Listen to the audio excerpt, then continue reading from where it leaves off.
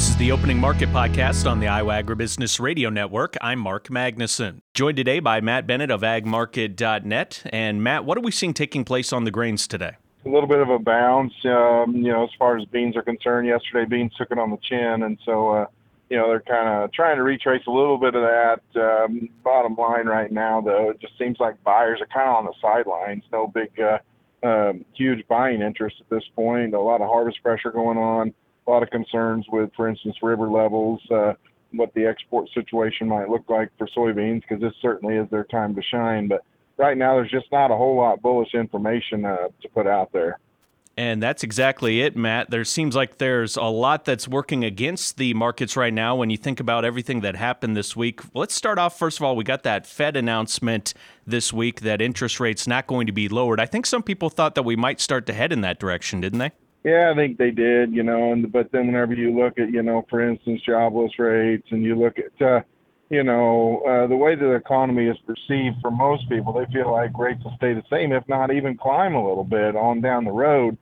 I don't know. It's kind of a frustrating situation for a lot of folks, particularly the ag community, because we know that there's a lot of money that gets borrowed every year. But bottom line is right now, it doesn't look like we're going to get that little bit of relief that most people are hoping to see. And, of course, the stocks are really taking it on the chin since then. And, some of the equities are definitely not performing well after getting that kind of news. And then also, Matt, last week we had some very poor export number sales. What did you make of that? Yeah, I mean, the problem with exports, once again, there's several things working against us. It sure seems like China's just buying hand to mouth as far as beans are concerned. We've actually been pretty competitive on the world bean market, but they're not coming to the U.S. to buy their beans right now. So kind of a frustrating situation.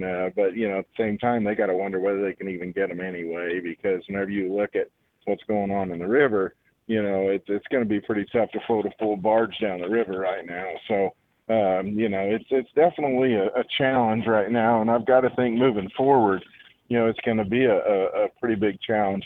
You got to hope that the river situation gets fixed for a couple different reasons. Of course, you don't want to go into the winter super, super dry, and that's kind of the way it's going to look for a lot of folks. But at the same time, this could get into corn exports after beans are supposed to subside as well whenever you get out past the first year. So we got to get this river situation fixed.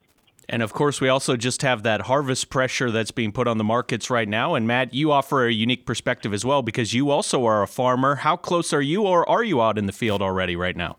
Yeah, we're probably a quarter done right now. We've gotten along really well so far. I've done some corn, mostly beans. Early beans have been awfully good, and then the early corn we've done has been awfully good as well. So it'll be interesting to see kind of how that goes as we move down the road, because as dry as what we were late in the summer, I think most folks would agree that, maybe some of the later stuff might not be as good as the early, but time will tell. Matt, let's switch over to the other side of the markets. What's taking place with the livestock complex? Well, cattle made an all-time high again this week and then backed off. Feeders and fats really took it on the chin there on Thursday.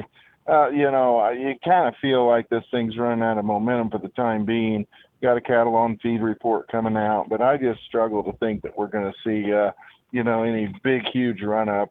April's been running right around $200, and I just don't think that you're going to see anything major as far as buying goes on the other side of 200. So, I think a person has to be cognizant whenever it comes to these cattle that you can't just go up forever. So I think the biggest concern I've got whenever it comes to the cattle situation is, buying feeders at a really high price.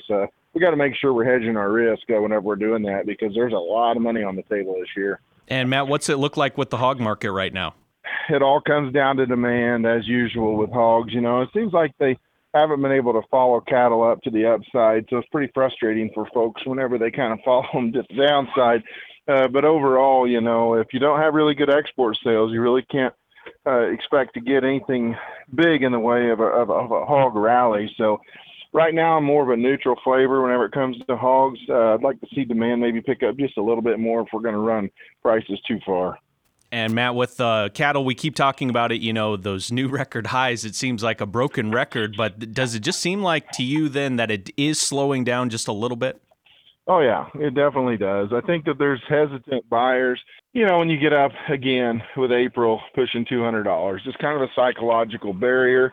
It's one of those things that I don't think people, I don't know, are too excited about what the upside looks like on the other side of that thing. So, I think right now you're probably running into some resistance. Yes, it's a futures market, so we have to understand most people have already taken into account, the fact that we're going to see very, very tight numbers moving forward. And so, it's complicated, but at the same time, I hate to say I'm bearish, but at the same time, it's pretty tough to be bullish up at these price levels.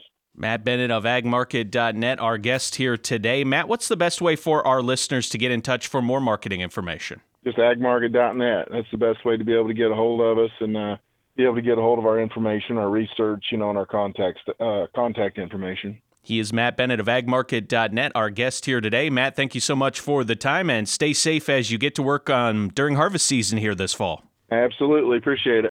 That was Matt Bennett with AgMarket.net. We will have a check of the numbers next. December corn down 1/4 cent at $4.75 1/2. November soybeans up 1/4 cent at $12.94 even. December soybean meal down $1.70 at $3.8640. December soybean oil up 50 cents at $58.91. Chicago wheat unchanged at $6.02 1/4. Minneapolis wheat up 1/4 cent at $7.84 even. Kansas City hard red wheat down 1 1/4 at $7.15 3/4. March oats up 2 1/4 at $4.73 1/2. On the Merc, October live cattle up 97 cents at $185.95. September feeder cattle up 2 cents at $253.30. October lean hogs down $1.20 at $81.75. October pork cutout down 62 cents at $93.17, and Class 3 milk up 6 cents at $17.17. This has been a check of the opening markets on the Iowa Agribusiness Radio Network.